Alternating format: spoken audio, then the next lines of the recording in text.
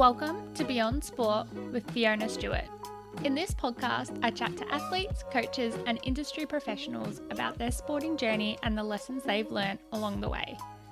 Guests range from Olympians to the everyday lover of sport, but the message stays the same. There is so much more to sport than what meets the eye. Make sure you hit subscribe on Apple Podcasts or follow on Spotify so you don't miss the release of each new episode. You can also find us on Facebook and Instagram at Beyond Sport with Fiona Stewart. I'd love to hear from you. This week's episode is with the incredible Aussie water polo player, Hannah Buckling. I caught up with Hannah while she was in quarantine after returning from her second Olympic Games in Tokyo. Hannah's career in water polo started off with her being a little uncoordinated but flourished as she was stubborn and determined to improve. Hannah has had an incredible career throughout her years as an Aussie stinger, and in this episode she takes us through some of her highs and lows of that journey. Hannah touches on an important lesson that sport has taught her of being compassionate to others and yourself. And I think with what is going on in the world right now, it's a timely lesson to hear. I can't believe it's almost a year since I started this podcast. It's been an absolute pleasure to share the journeys and lessons that each one of our incredible guests have had through sport.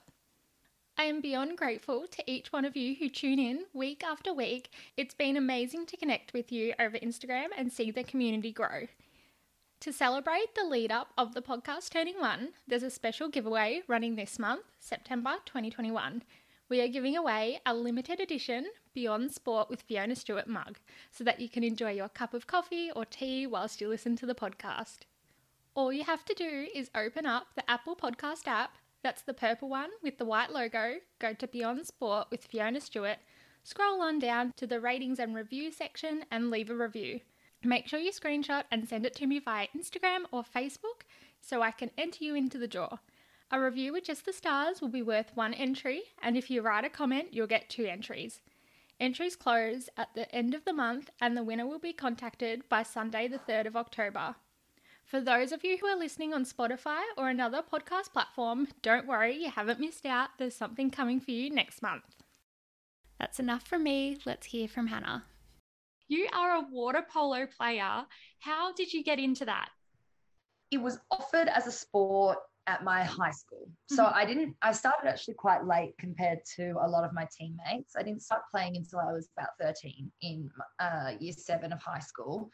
Honestly, it was just something fun and new that I had never tried before. So I thought I would give it a go.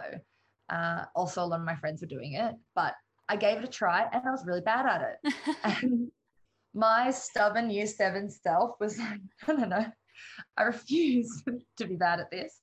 And I think that kind of was the driver for me to train harder. I joined a club team, the SMB Breakers. So that was my first club team.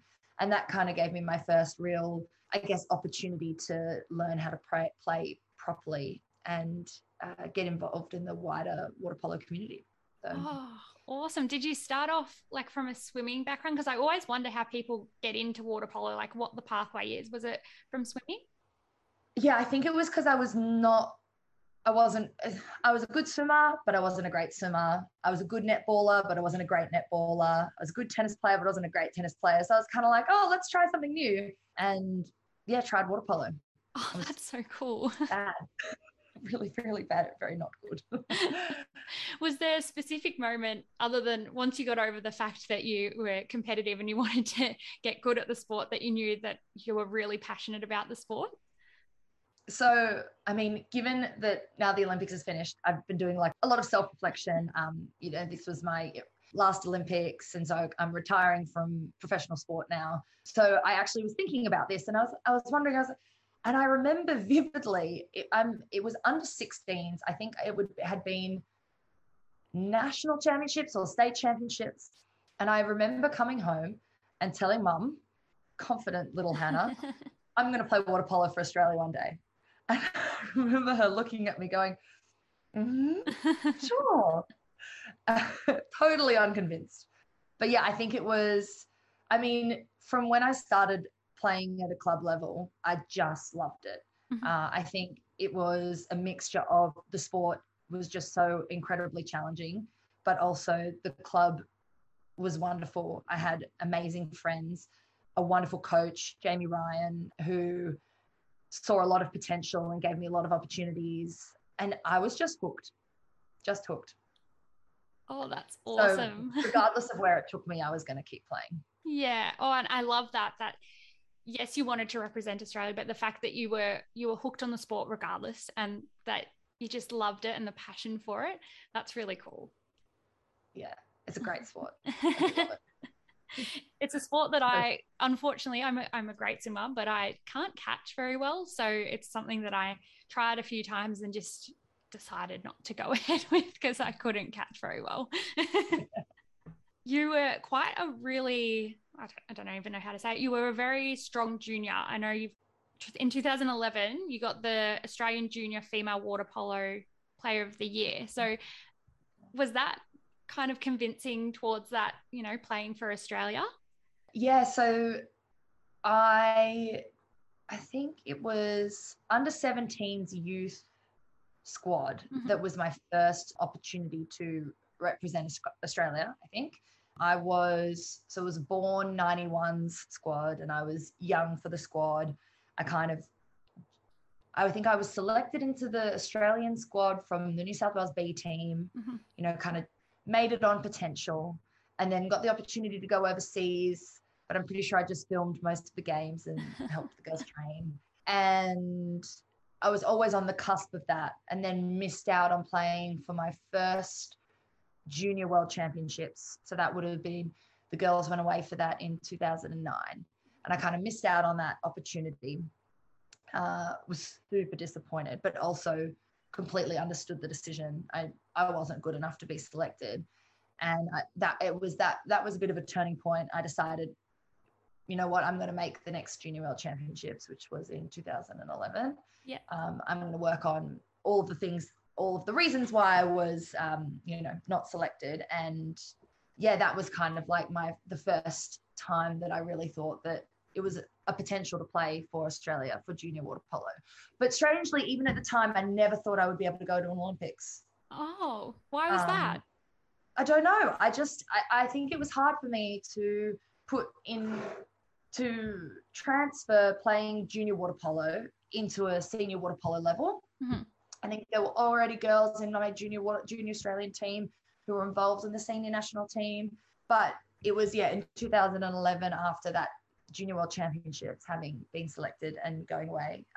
And we won a bronze medal, which was amazing, that the senior national team coach, Greg McFadden, called and asked if I wanted to join the girls in their preparation for the London Olympics. That's amazing.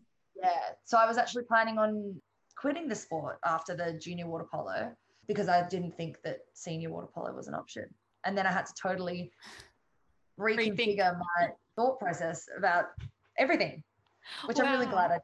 Yes, definitely. So did you think that coach, he called you, did you think that, London could be a thing, or were you kind of like, oh, I'll just maybe be one of the junior kids on the team, I guess, and work my way up maybe for more senior games later on?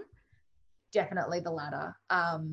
So I took it as an incredible opportunity to learn the systems, to learn from some of the more senior girls who wouldn't necessarily be around for the next cycle, and just to kind of improve my water polo in the hopes of going to the Rio Olympics. Yeah, which you did do, which is amazing. And you've just got back from Tokyo, so we can touch on those later. But is there any other between London and Rio significant milestones, either wins, losses, injuries that have happened? Well, I mean, we actually won a silver medal at the World Championships in 2013, which was an incredible experience, and something that you never forget. I think the Rio cycle was tumultuous, but in general, I held together relatively well. A few injuries and niggles that are normal for elite sports people, but nothing of note, really. I think that cycle was very much, for me, water polo focused. I did part-time uni, finished off my science undergraduate degree. And while I got into medicine, during that time, I deferred beginning my course until after the Olympics. So I was very, very water polo focused at the time. Oh, awesome. And how did you go in Rio? I know there was a little bit of an injury in there, but how did you feel at your first Olympic Games? I think Rio is such a mixed bag of emotions. Actually, to be honest, Tokyo also a mixed bag of emotions. Because there's so much pride and joy in being able to represent your country in an Olympics. But then also there's that element of being an elite athlete and also being a part of a team that has the potential to win a medal and then falling short of that. I think it makes it difficult to kind of marry the two experiences because they're so different. Yeah, so the injury you're referring to, in our round game against Brazil, I was punched in the face and fractured my eye socket. And so then I was ruled out of playing. And then we lost in our quarterfinal in a penalty shootout.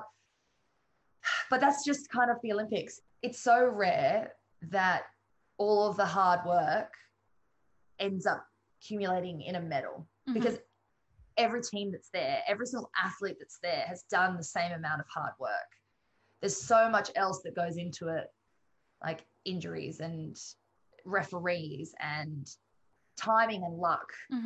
And so I think at the time I found that really hard because in my mind, because we had the potential to, and we'd done all the hard work, that it would just kind of, and then it would be the happy ending that we all thought it would be. Yeah. And then it wasn't. And so I think that took me a really long time to come to terms with. Yeah. How did you overcome that? Because I've never in that elite arena, but I've been in situations where I came from a swimming background where I'd swim a race and I knew that I'd done the work. I knew that I could swim the time and I wouldn't do it. And it might have been, to qualify for nationals or to qualify for a final or something. And I didn't do it and I would be gutted and I'd, cry and I'd have to pick yourself back up. How did you feel during that time? I think in the Rio Olympics, I was numb. I probably wasn't receiving the kind of psychological support that I then have since reached out for. So yeah, kind of numb and compartmentalized and didn't really deal with it. So it wasn't really actually until this Olympic cycle and kind of connecting through the AIS Mental Health Referral Network and connecting with the psychologist that I was kind of able to unpack all of that, as well as so many other things that come with elite sport. But yeah, so then, then going to Tokyo and having not a similar experience in the sense of the injury, but a similar experience in terms of not achieving the goal. I think I've been far better prepared to cope with the outcome. Doesn't make it any easier. It's still emotional and it's still heartbreaking, but it's, I guess, I'm better placed to deal with it now. Yeah, you've got that steady base to work on rather than maybe back with Rio, you didn't have that foundation to deal with it. Yeah. Exactly. Yeah. And kind of mental health skills and, everything that comes with kind of psych and psych support. So yeah. And in that, like the Olympic cycles are usually in 4-year blocks, but this one obviously was in 5. Like in that 5 years, like what was that like? what happened in that 5 years? Okay. Well, so that 5 years was, it was a big 5 years. Yeah. I started medicine in 2017. And so I did 2 years where I was trying to balance studying and training and competing. I didn't sleep much in those 2 years. I just was sleepwalking through most of it. But also I was doing 2 things that I was so passionate about. And that for me was really special. I think having medicine and pursuing my outside of water polo career, I think gave me a lot of perspective on the water polo. And then I think that maintaining the water polo helped me in terms of appreciating the medicine more. Yeah. And so while I never slept and it was really quite difficult, I actually really enjoyed those 2 years. They were challenging, but, I had a supportive coach and a supportive team. So yeah, I was really, really lucky to be able to do both. And then in 2019, then I moving into my third and fourth year of medicine, which are all clinically based. So you have to be face-to-face in the hospital. I then deferred and had planned on deferring until after the Olympics, going back in 2021. I went overseas to Greece and had the opportunity to go play in like the Greek League and the European League. And so that was amazing. We had a world championships, won a bronze medal. Wow. And then, we were all ready to kind of roll into 2020. Oh, I also had shoulder surgery. There was also a lot of downsides, Yeah. Did you have injuries? Some like chronic ongoing things. And then I had a shoulder injury that started midway through 2019 that I ended up having surgery on at the end of the year. Mm-hmm. Had kind of like just recovered from that, and then COVID hit. Yay. And then everything just kind of all of a sudden went on pause. We didn't know if the Olympics was going to go ahead. I had deferred uni, and then I had to try and reorganize that. But I mean, it all worked out in the end. I was pretty lucky. The university let me go back to studying in May of 2020. And so I nearly completed a whole year of study, bar 4 weeks, which I'm going to do when I get out of quarantine. And then I'll sit my exams and complete third year. So yeah, it all worked out, but it was big. It was a big 5 years. Yeah, it sounds like a big 5 years. Was the shoulder injury like a rotator cuff kind of thing? No, actually it was. It's called distal clavicular osteolysis. So essentially the end of your collarbone where it's attached to your shoulder, the bone starts to disintegrate. Oh. It is normally like, I think rugby players and weightlifters get it, and they're not really sure what the pathophysiology is. They think it's just maybe like impact causes the bone formation and destruction, balance, I guess, goes out of whack. But yeah, so strange that it's a water polo thing. I think it must be because we do a lot of grappling and wrestling, but one of the other members of my team has also had it. So, but the surgery went great. And, we were training down as AIS at the time, which I think was pretty lucky. So you have all of the medical services, all the physiotherapy, it's all on site. And yeah, they took really good care of me. So. Oh, that's awesome that you were able to, overcome it. It was tough. I did a lot of freestyle kick. I hate freestyle kick. But yeah. Water polo, you do the egg beater underwater. In my very limited knowledge of water polo, but what's your training like in that time? Like, do you do like laps of swimming, or is it more like, we call it polo swimming and swimming where you swim freestyle with your head out of the water? Is that what you do? Yeah, that's what we do. So I think our training in general, which I think is another reason why I love the sport so much, is that I'm not sure I don't think I'd have the concentration just to do swimming and just swim.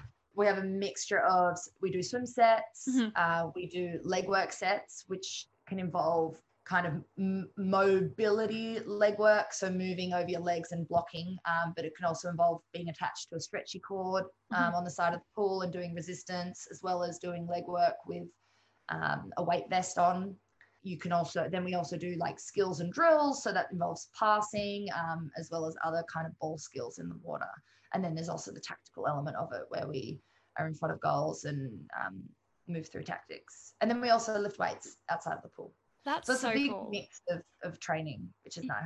Yeah. So it's not just like, because swimming, we're lucky we get to, do different types of swim sets, but they're all just up and down the pool, to be honest. Sometimes we'd get really lucky and we could do vertical kick sets or like something like that, which that's my nightmare. Vertical freestyle kick, I will be at the bottom of the pool. We had to do vertical dolphin kick because that's the one you push off the wall with. But yeah, I guess you guys were really lucky that you were in a sport that you could kind of vary it up a little bit more than just different types of swim sets. So that's awesome. Yeah, which is good. But yeah, after shoulder surgery, obviously I'm limited to just doing kicking. So my nightmare. I hate freestyle kick. Did you improve throughout that time? Like, were you able to go little gains? Yeah, I was pretty proud of myself. Yeah. I think I went from being the slowest in the team to the second slowest in the team. Well done. Well worth it. That shoulder injury did you good. So fast forwarding a little bit to Tokyo. So what was your prep like then obviously you're kind of trying to juggle a little bit of medicine or like your placements and, you know, preparing for the games. What was that like? I think I was pretty lucky in the sense that it didn't overlap too much because of COVID. Throughout COVID, we did a lot of our own training, and then we were then limited to state-based training, and that I was able to fit in around study. And then in January, I finished up my study. End of January, yeah. And that coincided with the group all meeting up on the Sunshine Coast. And so we spent the 6 months of this year, 6 months of this year based on the Sunshine Coast all training together, which was amazing, having the whole squad back together again. So yeah, that's awesome. I know what uni's been on pause for that whole time. So. Yeah, with some other sports, they couldn't get, I guess it's different because you're a team sport, but they couldn't get like the teams together for camps and stuff because of all the border closures this year. So it's really cool that you were all based in Sunshine Coast together. Yeah, it was great. I think a couple of the Melbourne girls had a really tough time because they couldn't go home and visit family. And so, you know, it was, a bit all over. And even Sydney, we kind of evacuated Sydney as soon as the kind of COVID, a couple of cases were there. The call was made that we left. And then instead of being able to return back before we left for Tokyo, we were instead just went straight up to Cairns. And, you know, so we haven't seen our families in over 2 months, but hopefully soon. How did you feel, I guess, going into your second Olympics? You said you felt more kind of mentally equipped to deal with the result, but were you feeling like you wanted to, you know, enjoy it more? Were you wanting to, how did you feel? I think the second Olympics is actually such a lovely position to be in. I mean, incredibly privileged position to be in, to have the opportunity to go to 2 Olympics. But I think the first Olympics, I put so much, not that I didn't put any pressure on myself this time. In general, I put a lot of pressure on myself all the time. But I think on the first in Rio, I put a lot of pressure on myself to the point where I was stressed about performance, to the point where I didn't really let myself appreciate how incredible it was to just be there. Yeah. And I think this time around, I went in with the intention of absorbing it all, of appreciating it for not just the outcome, but for all of the other incredible things, as well as the fact that it's being put on in the middle of a pandemic, which I think made it even more special. So, I think having the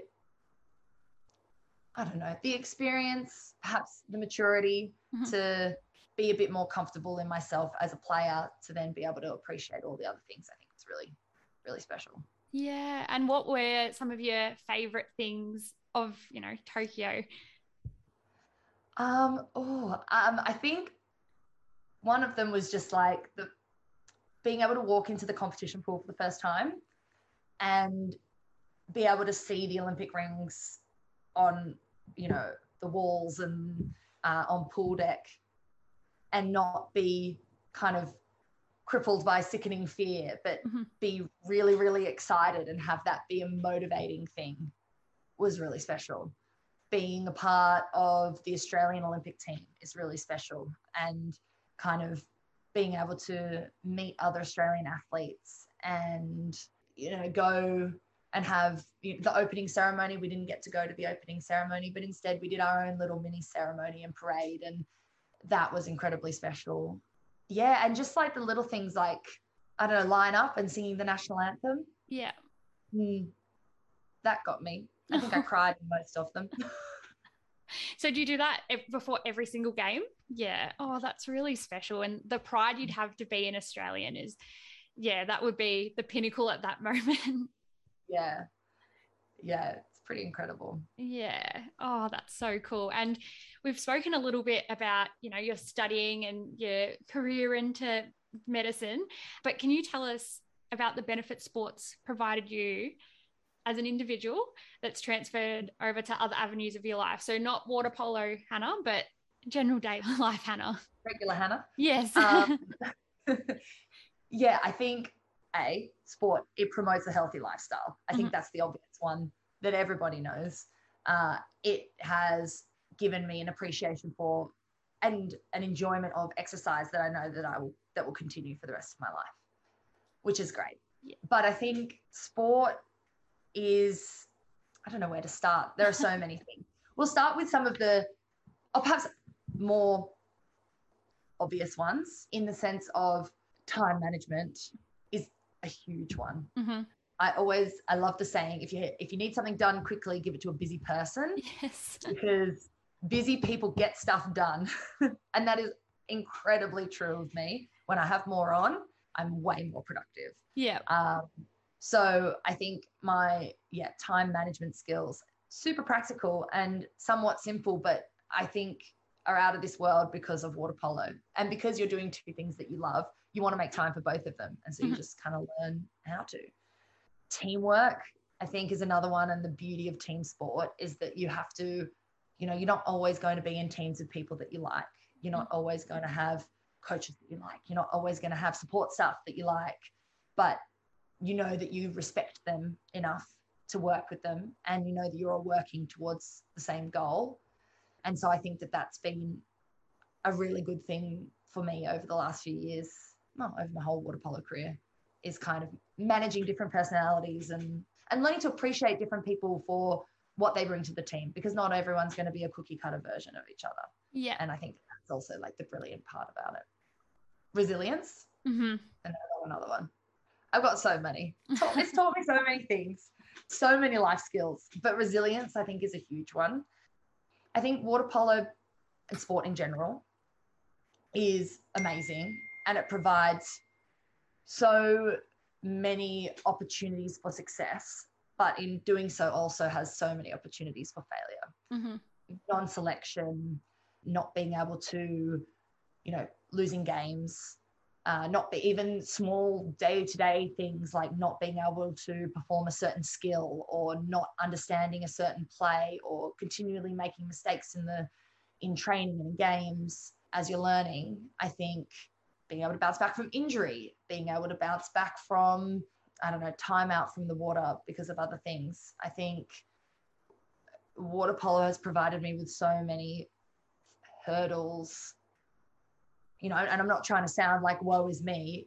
This is just normal life. Life sometimes throws you curveballs, but the ability to trust yourself and to have confidence enough to then be brave and bounce back and try again is, one of the most special things that water polo has given me.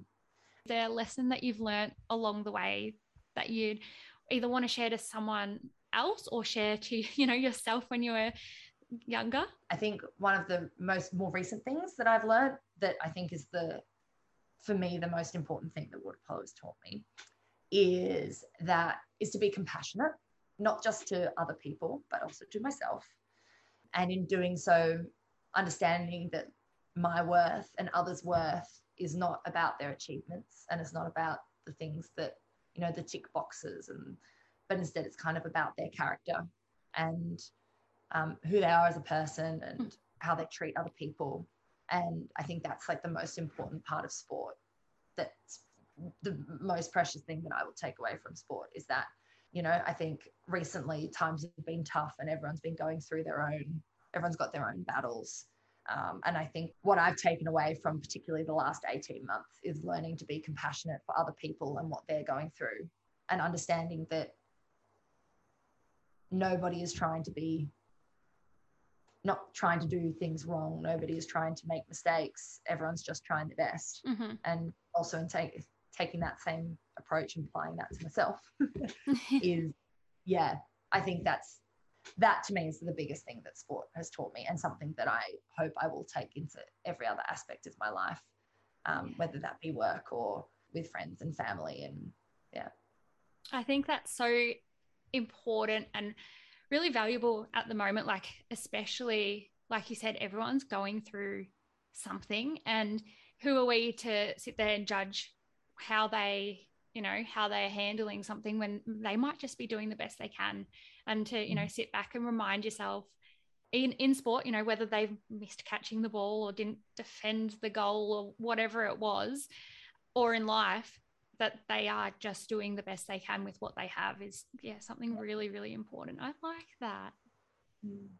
Yeah, it's a new thing, but I'm like, really, that's the one thing that I'm holding on to. Yeah, I think that's really important. And when you were saying that, it brought a quote to my head, and it's, I probably butcher it, but it's something like, you won't remember what people do, but you'll remember how they make you feel. And that's exactly what it is. Yeah, that's exactly it. So, yeah, and I think that, I mean, people wouldn't necessarily think that sport would do that because it is often so cutthroat and it is often so, it is so performance-based. Mm-hmm. But I think particularly off the back of not necessarily achieving our goal, but having given everything that we possibly could to achieving it and still falling short, a really important thing to keep in mind.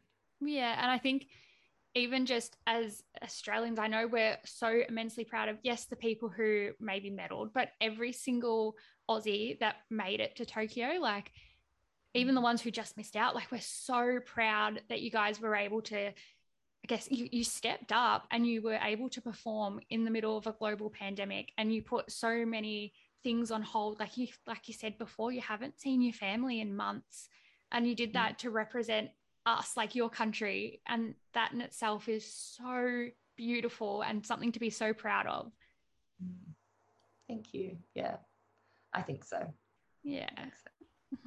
So have you been involved in a project where sport has been used as a tool to develop the community? I was actually thinking about this. I mean, I guess I haven't necessarily been involved in a project per se, but I guess being still a part of the water polo community and seeing the way that the water polo community has kind of come together around these Olympic Games has kind of reminded me of the importance of like grassroots sport, I think is just so incredible. So the number of young girls from, Winona, my high school, or from SMB Breakers, my junior water polo club, who have reached out, or I've seen that they've been watching games online, has just been amazing. And something really special, kind of, again, going on what we were discussing before. So many of these young girls, like girls as young as 10, sending messages saying, I know that you came fifth and it wasn't the result that you wanted, but we are all still proud of you anyway. Like, tearing up. That to me, and promoting that kind of approach to elite sport at this grassroots level, I think is really, really, really special. Yeah. And while it's not necessarily a project per se, but I think in general, I think it's been a wonderful thing that the water polo community has been promoting. So yeah, that's fantastic. And these girls, that they are as young as 10, as you say, and they're saying that we're still proud of you, and they are, that they would love if you got a medal and got onto the podium, but they're just as proud anyway. And they're probably going to be proud seeing you guys all bounce back. Like, I know it's only it's less than 2 weeks since your last game, and all the feelings are really raw, and you're allowed to feel everything. But yeah, that they're going to be so proud when you guys stand up. Not so much, but the team or the community stand back up and go and play their next game, that's what it's all about. Yeah. So I think, that's a really kind of like special part of the water polo community, and something that I'm really proud to be a part of.